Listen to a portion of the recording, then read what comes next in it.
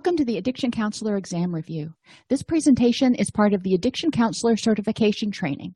Go to https:/www.allceus.com/certificate-tracks to learn more about our specialty certificates starting at $149. Hey there, everybody, and welcome to the Addiction Counselor Exam Review, Treatment Approaches and Settings. This presentation is available on our YouTube channel at allceus.com/YouTube, or you can subscribe to the Addiction Counselor Exam Review podcast on your favorite podcast app. In this session, we're going to review self-help approaches, identify different approaches to and levels of treatment, and define evidence-based practices and clinical guidelines, and figure out where you can find those things. So let's start out with the ASAM dimensions. I'm going to talk about the ASAM a lot today and pretty much in any presentation I do. So be familiar with the ASAM. More than 33 states require the ASAM, and for those of you whose states don't require it, it's a good thing to be aware of because it really helps conceptualize a patient's need for treatment. So the levels. Acute intoxication or withdrawal potential is the first thing that we're going to consider when we're going to think about what types of treatment would be appropriate for this client. What setting does this person need? When we're talking about this, we do want to consider protracted withdrawal. The client may not be currently under the influence of anything. They may have gone through detox, they did their 72 hours, whatever. But certain drugs like opiates, methamphetamine, marijuana, benzodiazepines, and cocaine are all known for having what's called protracted withdrawal. So up to a month later, the person could suddenly start experiencing cravings and really intense cravings, and basically the same symptoms that they were experiencing in the initial withdrawal period, probably just to a lesser intensity.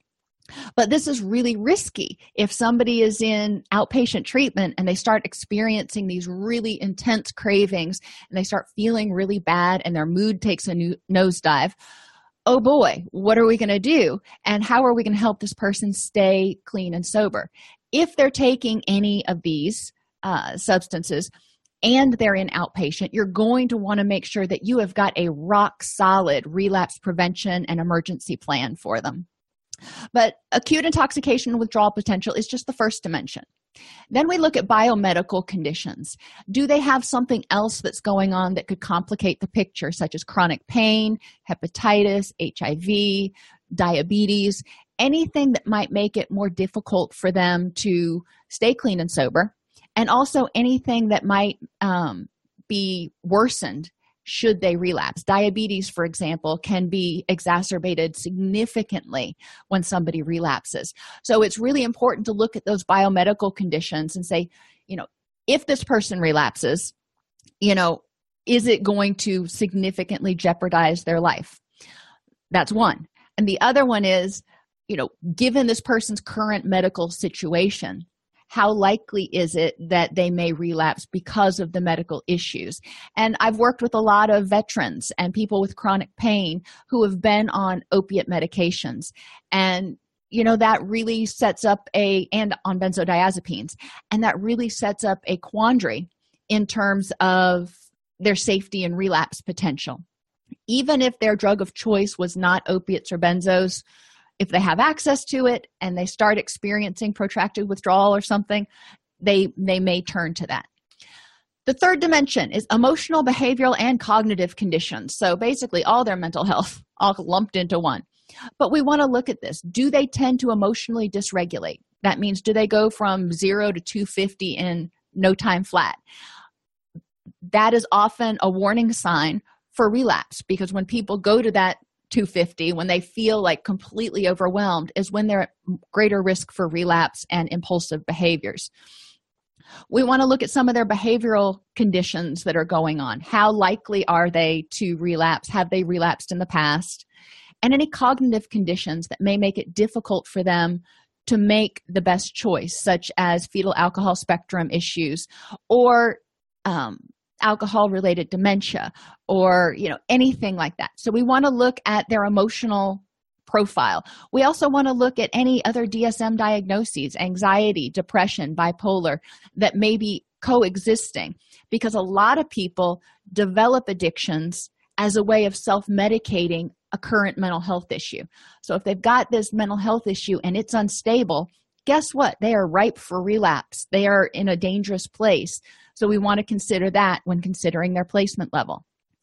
Fourth dimension is readiness for change. If they come in and they go, PO said I had to be here, I'm here, let's get it over with, their readiness for change and to do the next right thing and to follow a treatment plan is way low. If they come in and they go, I'm about to lose my kids, I already lost my job, I really want to stop being sick and tired all the time, what can we do? Help me out, doc. Okay, their readiness for change is really high. So we want to look at that. If you have somebody who's has an extreme risk for acute intoxication or withdrawal, they have some biomedical conditions, they have concurrent depression, and they're not ready for change, then when you score it out, they're probably still going to score out for a higher level of care, because the risk of relapse could be so detrimental to them that they may need to be forced into treatment. I have worked with involuntary clients for 20 some odd years, and I truly believe that involuntary treatment can work if it's presented correctly. Now, if you try to treat the client who's there involuntarily the same as the client who's there voluntarily, no, it's going to fall flat. What we need to do is talk to the client who's there involuntarily and go, okay, what is your goal? If your goal is to get out of here, then let's talk about what you have to do to make that happen. If your goal is to, get off papers, get off probation, let's talk about what we need to do to make that happen and help them do that. They are not going to be ready to talk about never using again for the rest of their life. That's just not even something they're willing to consider. That's okay. Let's talk about what you need to do right now in order to help you achieve your goal of getting off probation or saving your marriage or whatever it is. And then we can talk about the rest later. You want to move them from that level of pre-contemplation to contemplation or preparation, but you're not going to move them from pre-contemplation to maintenance in 30 days. It ain't going to happen. So don't even try it. And that's why people often say that involuntary treatment doesn't work. Well, we're starting from a different place. Involuntary treatment can work, and it can help people. We can plant the seeds, so to speak, and start them on the process to living happier and healthier and thinking about whether they want to continue this behavior. That's success in my book. They may need to come back, but that's success in my book. The person who comes into treatment who's in the action phase, they were in pre-contemplation at one point, and they just didn't seek services until they were at this ready place. So, okay, readiness for change we want to look at. But that doesn't necessarily mean that if somebody's not ready for change, then they're going to go to outpatient or no treatment at all. We may still recommend IOP or residential. The next dimension is relapse and continued use potential. Have they been through treatment before? What is their relapse potential? If they've relapsed multiple times, well, then they have a high relapse or continued use potential. If they are in pre-contemplation and they've already said they're not going to stop using, well, they've got a high probability of continued use. We want to look at this. Just because they've relapsed doesn't mean they're going to relapse again. And I try to emphasize that to clients. Relapse means we have an opportunity to learn what we missed. Relapse is an opportunity to tighten up that relapse prevention plan and figure out why using became more rewarding than sobriety. So relapse is a learning opportunity. But if somebody is at high risk of relapse, it is really important for us to make sure that they have the supports in place. And finally, the recovery environment. If they are living in a house where it's domestically violent and everybody's using, or they're homeless or whatever, they have an unstable recovery environment. It's going to be hard for them to stay clean and sober when they're surrounded by criminogenic thinking and drugs and stress and all that other stuff. So sometimes, people may not score out really severely in any of the other dimensions, but the recovery environment is so poor and there's an absence of sober living that is going to be really important to make sure that they've got a good recovery environment in order to even help them have any hope of recovery. So those are your ASAM dimensions. Know them, love them, learn them. Self-help approaches. So some people aren't going to score out or even want to go to treatment. They may say, nope, I ain't going to do it. And, we may not have any sort of leg to stand on to make them do it. So, okay. So what can you do 12-step wise? Or if you have a client that, or somebody that is not ready for treatment yet, what can they do? 12 steps is the first thing that comes up. And there is a 12-step program for almost literally everything. There's Emotions Anonymous, Alcohol Anonymous, Schizophrenics Anonymous, Double Trouble, which is for dual disorders where somebody has an addiction plus a mental health issue. So there's lots of 12-step programs. But if the 12-step philosophy doesn't fit the client, then none of these programs is going to work for them. And yes, the 12 steps does work for some people, but this 12 steps does not work for everybody. And we need to bear that in mind. There are reasons the 12 steps may not work, and we'll talk about that in a second. So the first part of the 12 steps is they've got to admit that one cannot control their condition, their alcoholism, their addiction, or their compulsion. All right, that's hard for some people to admit, especially people that have been traumatized. Admitting powerlessness is re-traumatizing. They feel re-victimized. So 12 steps may not work, starting with step 1. Second principle recognizes that a higher power can give strength. Not everybody believes in a higher power. Some people are very angry at their higher power. Some people have decided that their higher power doesn't exist because of everything they've been through. And even though you're saying, well, your higher power can be a doorknob or good orderly direction, just hearing that concept of higher power repeatedly can be not palatable for some people.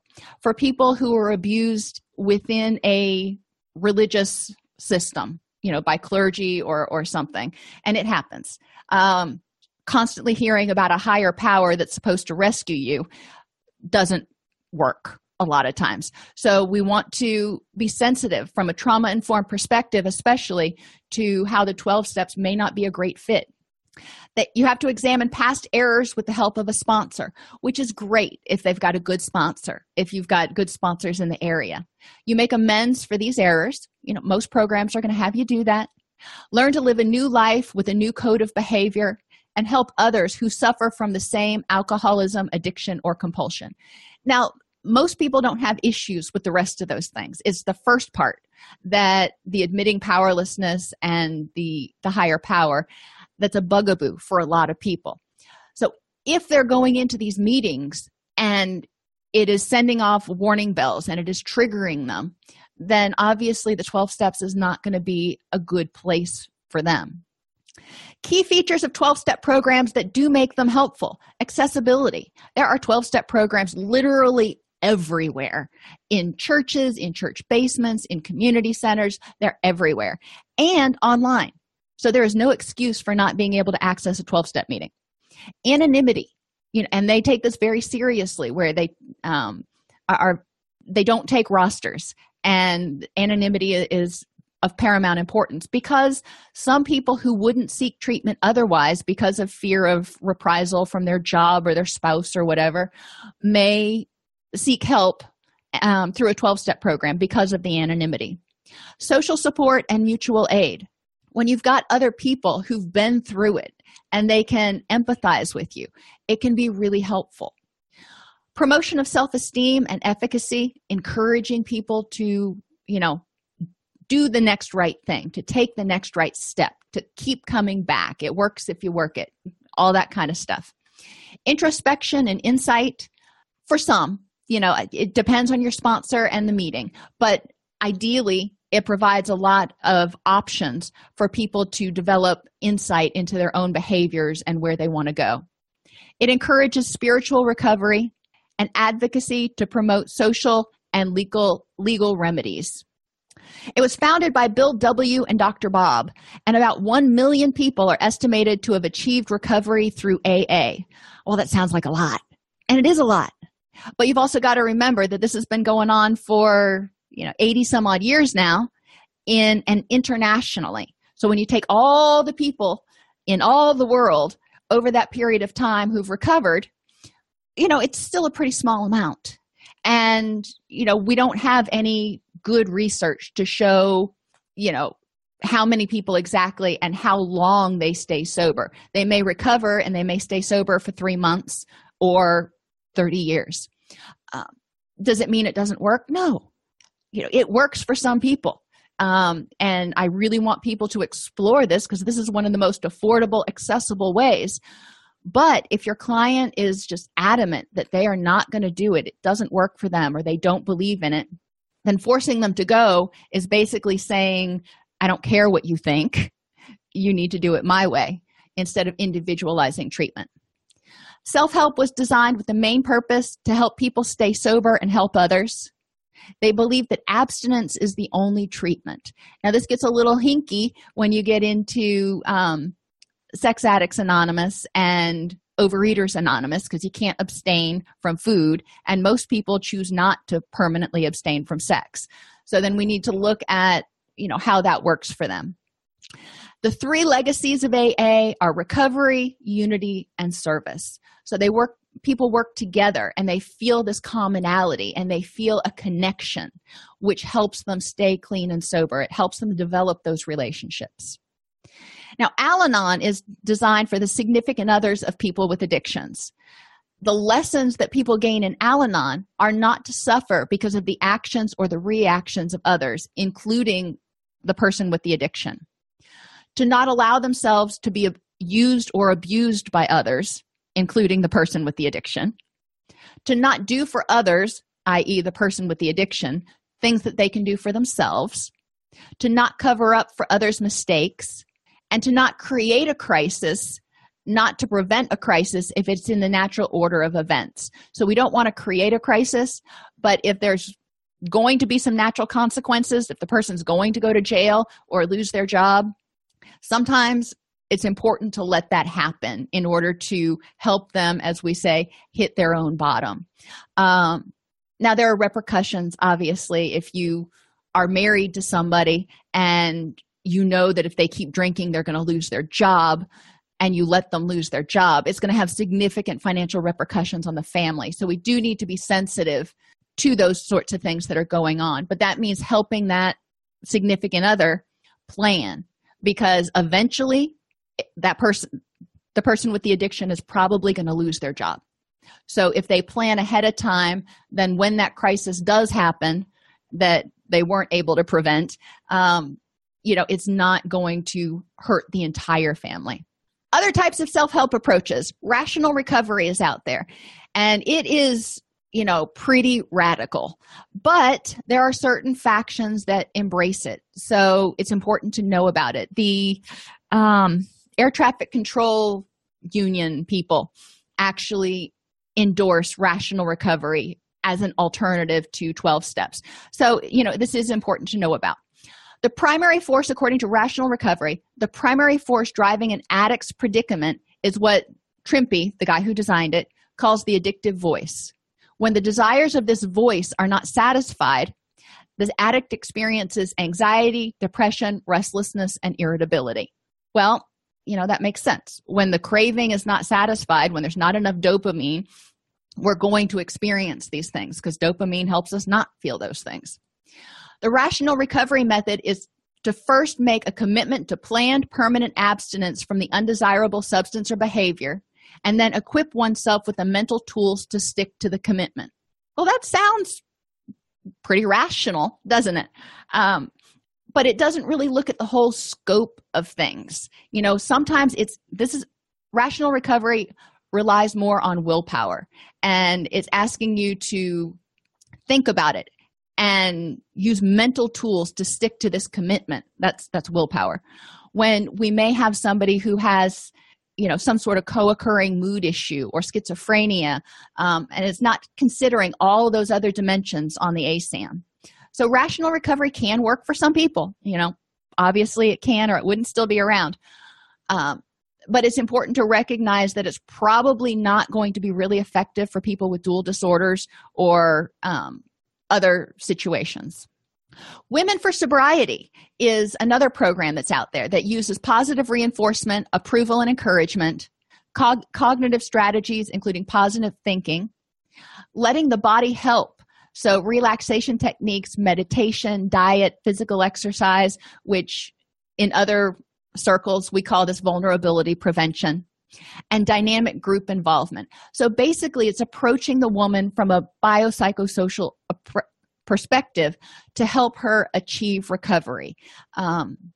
And you can go to the Women for Sobriety website and learn more about that. They're not everywhere. The accessibility is somewhat limited, but it's not hard to open a Women for Sobriety chapter in your local area if you think your area could benefit from it. Smart Recovery. Now, this comes in like second, right under 12 steps as far as popularity. Smart Recovery is also available online, which is really awesome because it means there are meetings lots of times, and it's international. So if you're up at 2 a.m, and I don't do time zones in my head well, but that means, across the pond, there's probably a meeting going on. So you may have to jump into one of those meetings, but there's generally a meeting going on right then or in a short order that you can log on to. Smart Recovery teaches self-empowerment and reliance using a cognitive behavioral approach by building and maintaining motivation, helping people learn how to cope with urges, helping them manage thoughts, feelings, and behavior, and living a balanced life. And when you look at these, it sounds really similar to dialectical behavior therapy too. And a lot of the skills and tools that we use in Smart Recovery are very, very similar to DBT skills and cognitive behavioral. I mean, one of the basic tools we use in Smart Recovery is the ABC worksheet. So we want to help people learn how to manage all of these things. Smart Recovery, like rational recovery, is largely cognitive in nature, so it misses some of the other stuff, but it's helpful to have in there, and it's a great alternative for somebody who just can't seem to allow themselves to embrace the 12-step philosophy. Celebrate Recovery, and I apologize for the text on this, but I wanted to get everything on the same page because it spells out, the acronym is recovery. So what does that stand for in Celebrate Recovery? Realize that I'm not God. Admit that I'm powerless to control my tendency to do the wrong thing and that my life is unmanageable, which is equivalent to 12-step, step 1. Step 2 in Celebrate Recovery is to earnestly believe that God exists, that I matter to him, and that he has the power to help me recover. That's step 2 in the 12 steps. 3 is consciously choose to commit all my life and will to Christ's care and control, which parallels step 3 in the 12 steps. Now, step 4 for Celebrate Recovery parallels steps 4 and 5 in the 12 steps, and it talks about openly examining and confessing my faults to myself, to God, and to someone I trust. The next one is to voluntarily submit to any and all changes God wants to make in my life and humbly ask him to remove my character defects. That's steps 6 and 7 in the 12 steps. Evaluate all my relationships, offer forgiveness to those who have hurt me, and make amends for harm I've done to others when possible, except when to do so would harm them or others. That parallels steps 8 and 9 of the 12 steps. The next one is to reserve a daily time with God for self-examination, Bible reading, and prayer in order to know God and his will for my life and to gain the power to follow his will. That's roughly equivalent to steps 10 and 11 of the 12 steps. And finally, Y means to yield myself to God to be used to bring this good news to others, both by my example and by my words. And that equates to service, or the 12th step. So Celebrate Recovery largely parallels the 12 steps, but there is an emphasis on God, and there's an emphasis on biblical principles. So this is a great option for people, again, who are spiritual, who are Christian, who embrace the Bible. But it has the same drawbacks as the 12 steps for people who have been traumatized and who have been victimized in their past. So we need to be sensitive to that, because they're not going to probably be able to trust God as much until they work through their stuff that revolves around their trauma. Benefits to self-help approaches. It provides a network outside of treatment, because they can only be in treatment so many hours a day unless they're in residential. And eventually they got to leave residential. It teaches recovery skills. It helps people take responsibility for their own recovery. They reach out, they say, I need to go to a meeting, or I need to go to church, or I need to do this. It's their responsibility, and they feel empowered to do so. It provides a sense of belonging, because they don't feel ostracized. Everybody else in the room has dealt with something similar. And it helps them develop a new identity. They're no longer an addict or an alcoholic. They are Jim or Sally or whomever. All right, so let's take a little break here. Addiction Counselor Exam Review is produced by All CEUs. All CEUs offers unlimited continuing education for $59, as well as pre-certification training in addictions and behavioral health starting at $99. Go to allceus.com to learn more. And we're back. Types of treatment.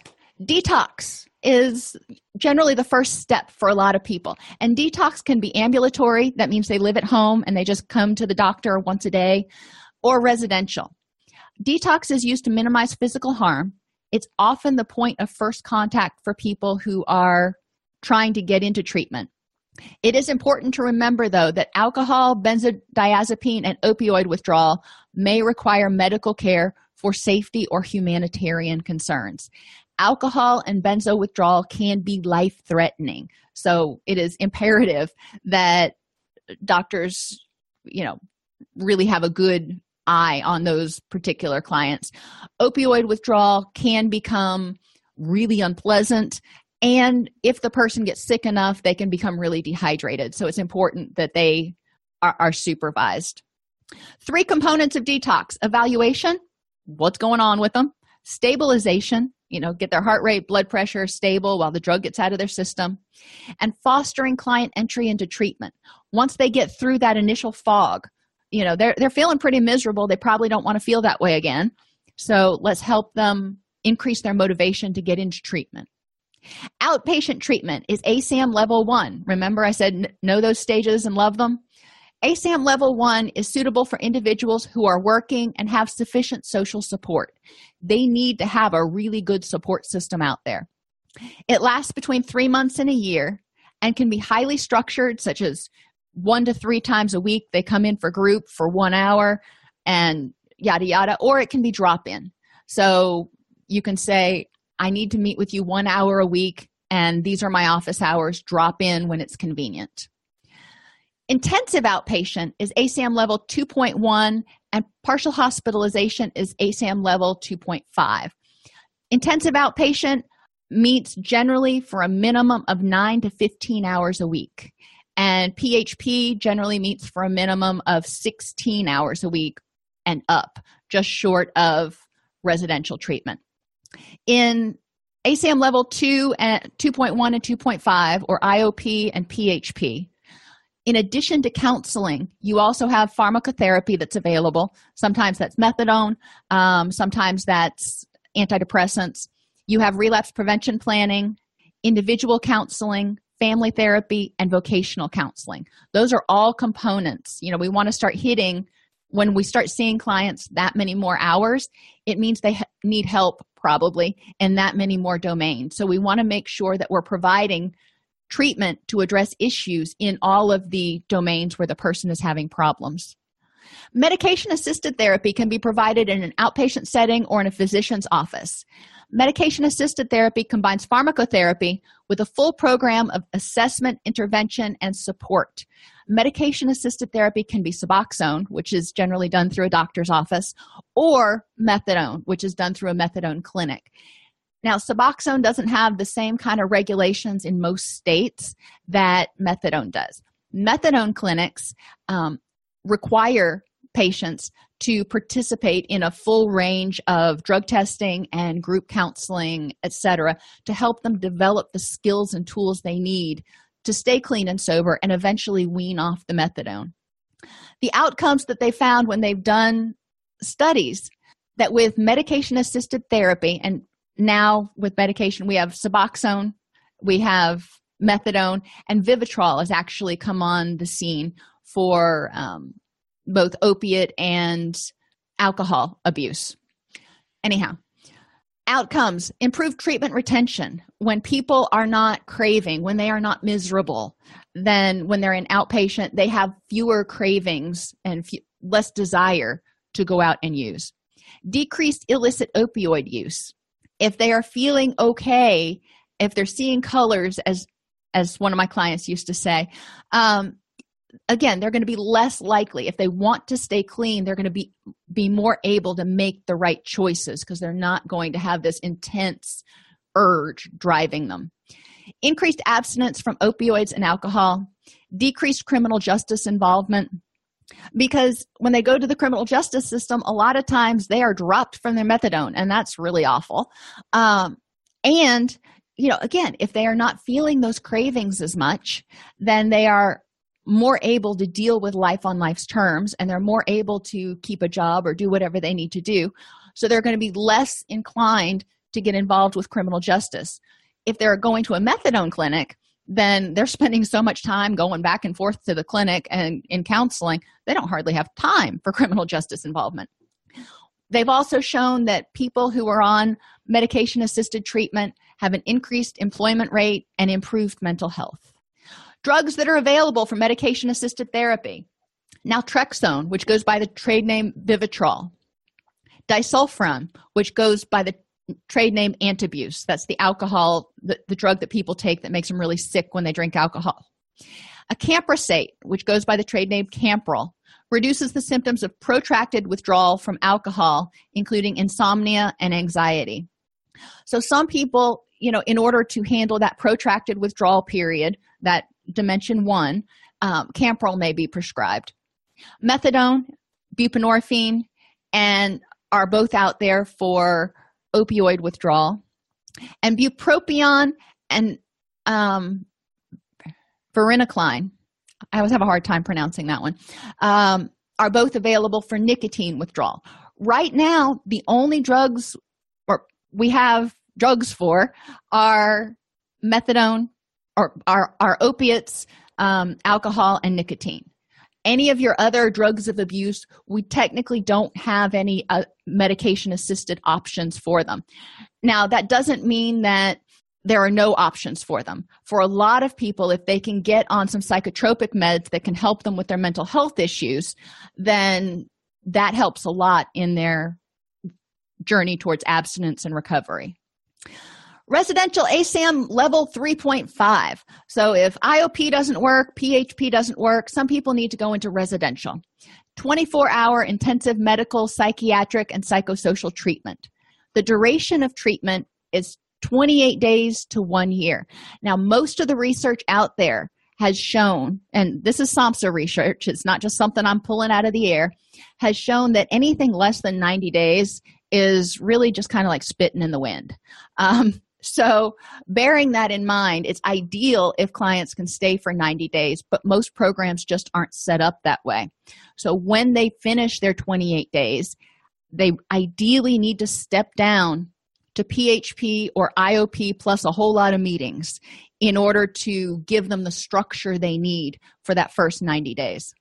Therapeutic communities are another residential option. They are highly structured 6-month to 2-year programs and operate on a hierarchical model. So when people come in, they have very little social responsibility and very few privileges at all. And as they stay in the program and do the next right thing, they earn more privileges and earn more responsibility. It has a system of rewards and punishments and tends to be more confrontational.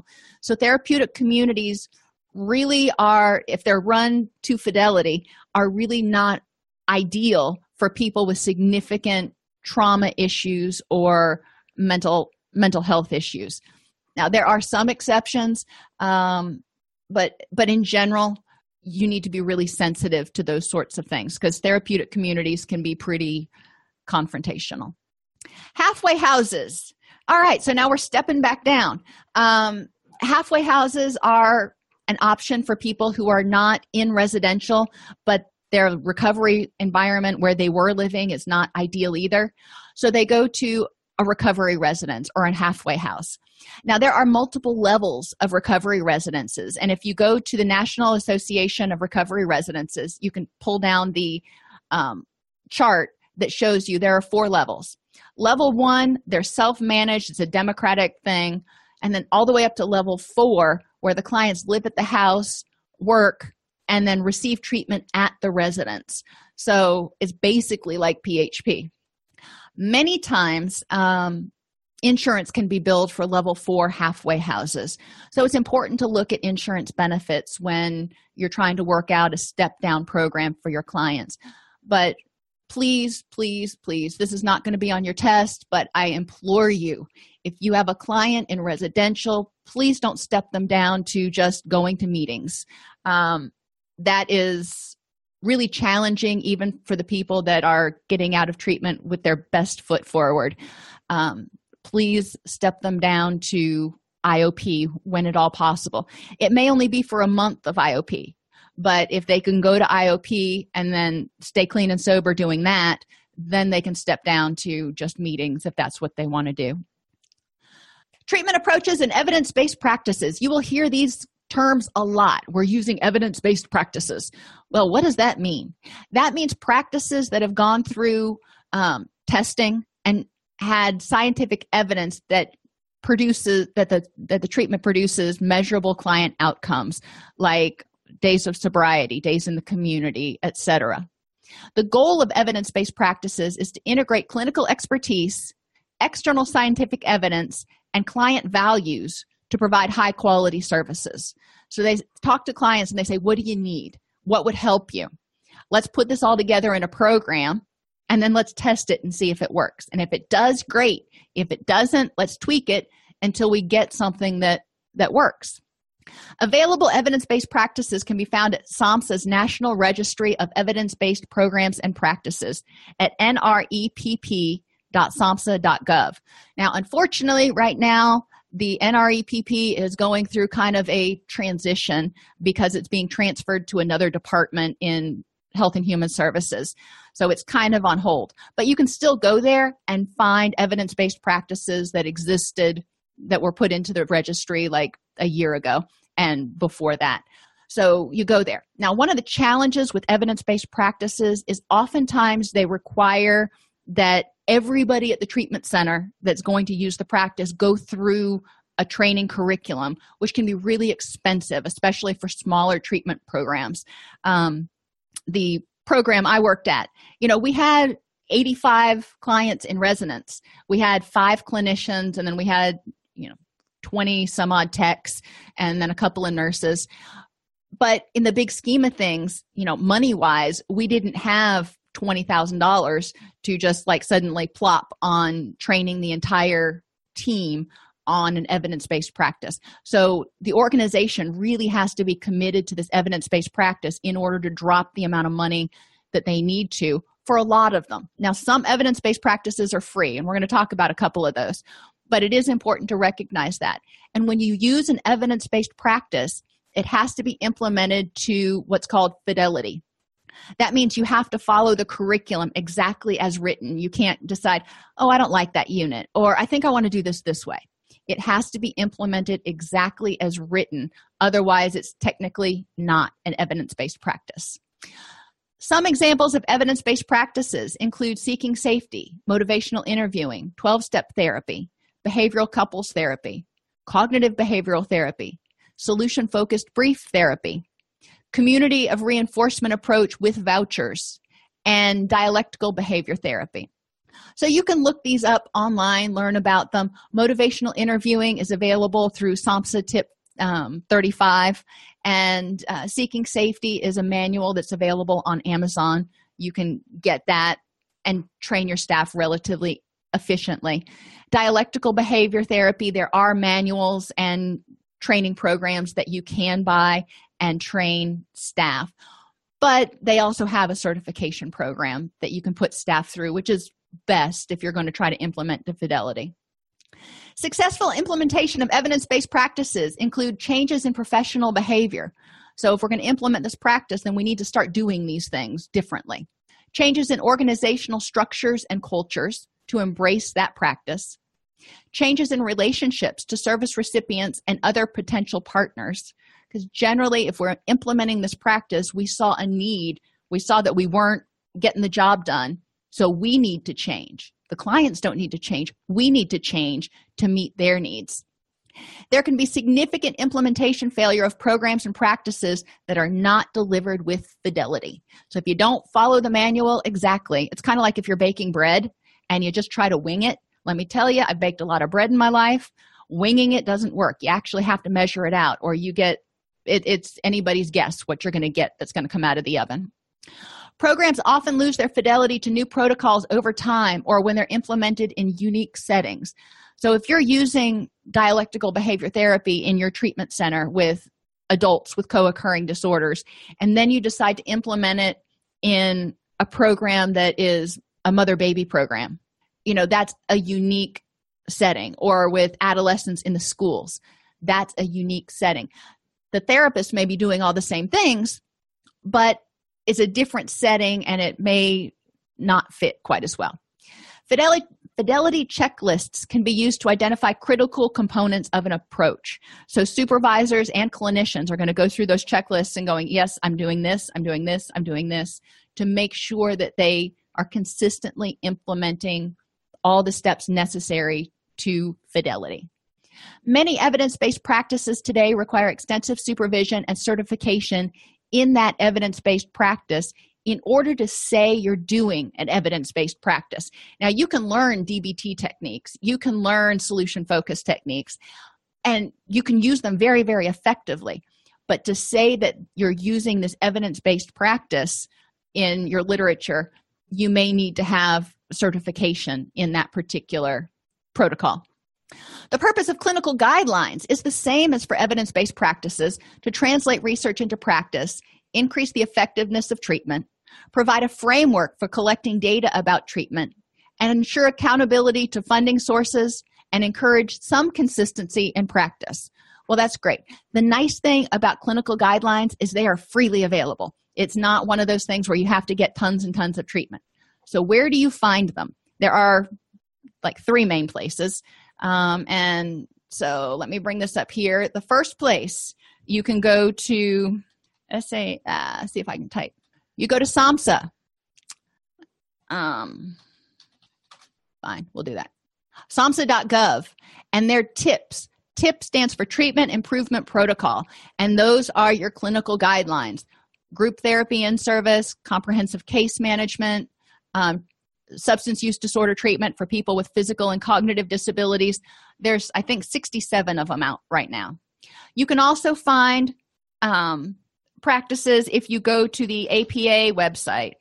So your clinical guidelines are here: your APA guidelines for practitioners, guidelines for prevention, guidelines for practice with transgender and gender nonconforming people, guidelines for the practice of telepsychology. So you get where I'm going here. So if you go to your professional association's website or SAMHSA, you're going to find these clinical guidelines. They're almost always freely available, and you can just, download them and look at them on the internet. So if you're looking for a curriculum-based group and individual activities for clients and not necessarily needing an evidence-based practice, Journey to Recovery by Dr. Donnelly Snipes is available on Amazon and provides over 350 pages of activities. And I really designed it from my knowledge from when a person would come into treatment and what I would have them do step by step through the 30 days that they were with us in treatment. So most of the stuff that I would use with clients is in that book, and I'm getting ready to do an update on that, hopefully by the end of 2018. So treatment services are available in a range of settings, from outpatient to full hospitalization, based on the client's ASAM rating. Self-help provides a network of support outside of treatment And evidence-based practices are research-based approaches designed to translate theory into practice. Clinical guidelines, on the other hand, are freely available through SAMHSA, the APA, and other professional associations. Thank you for being with us today, and I will see you on the next episode. All of us at All CEUs wish you great success on your exam. Once you're certified or licensed, please remember to visit All CEUs for all of your continuing education needs. We offer unlimited CEUs for $59 for addiction and mental health counselors, social workers, and marriage and family therapists. If you're still thinking about becoming an addiction counselor, All CEUs offers the training you need in 3 formats: online multimedia self-study plus live webinars, or face-to-face weekend intensives, which meet 1 weekend per month for 12 months. We can even present a training series at your facility. Just email support@allceus.com. Go to allceus.com/ACER. That's allceus.com/ACER to learn more.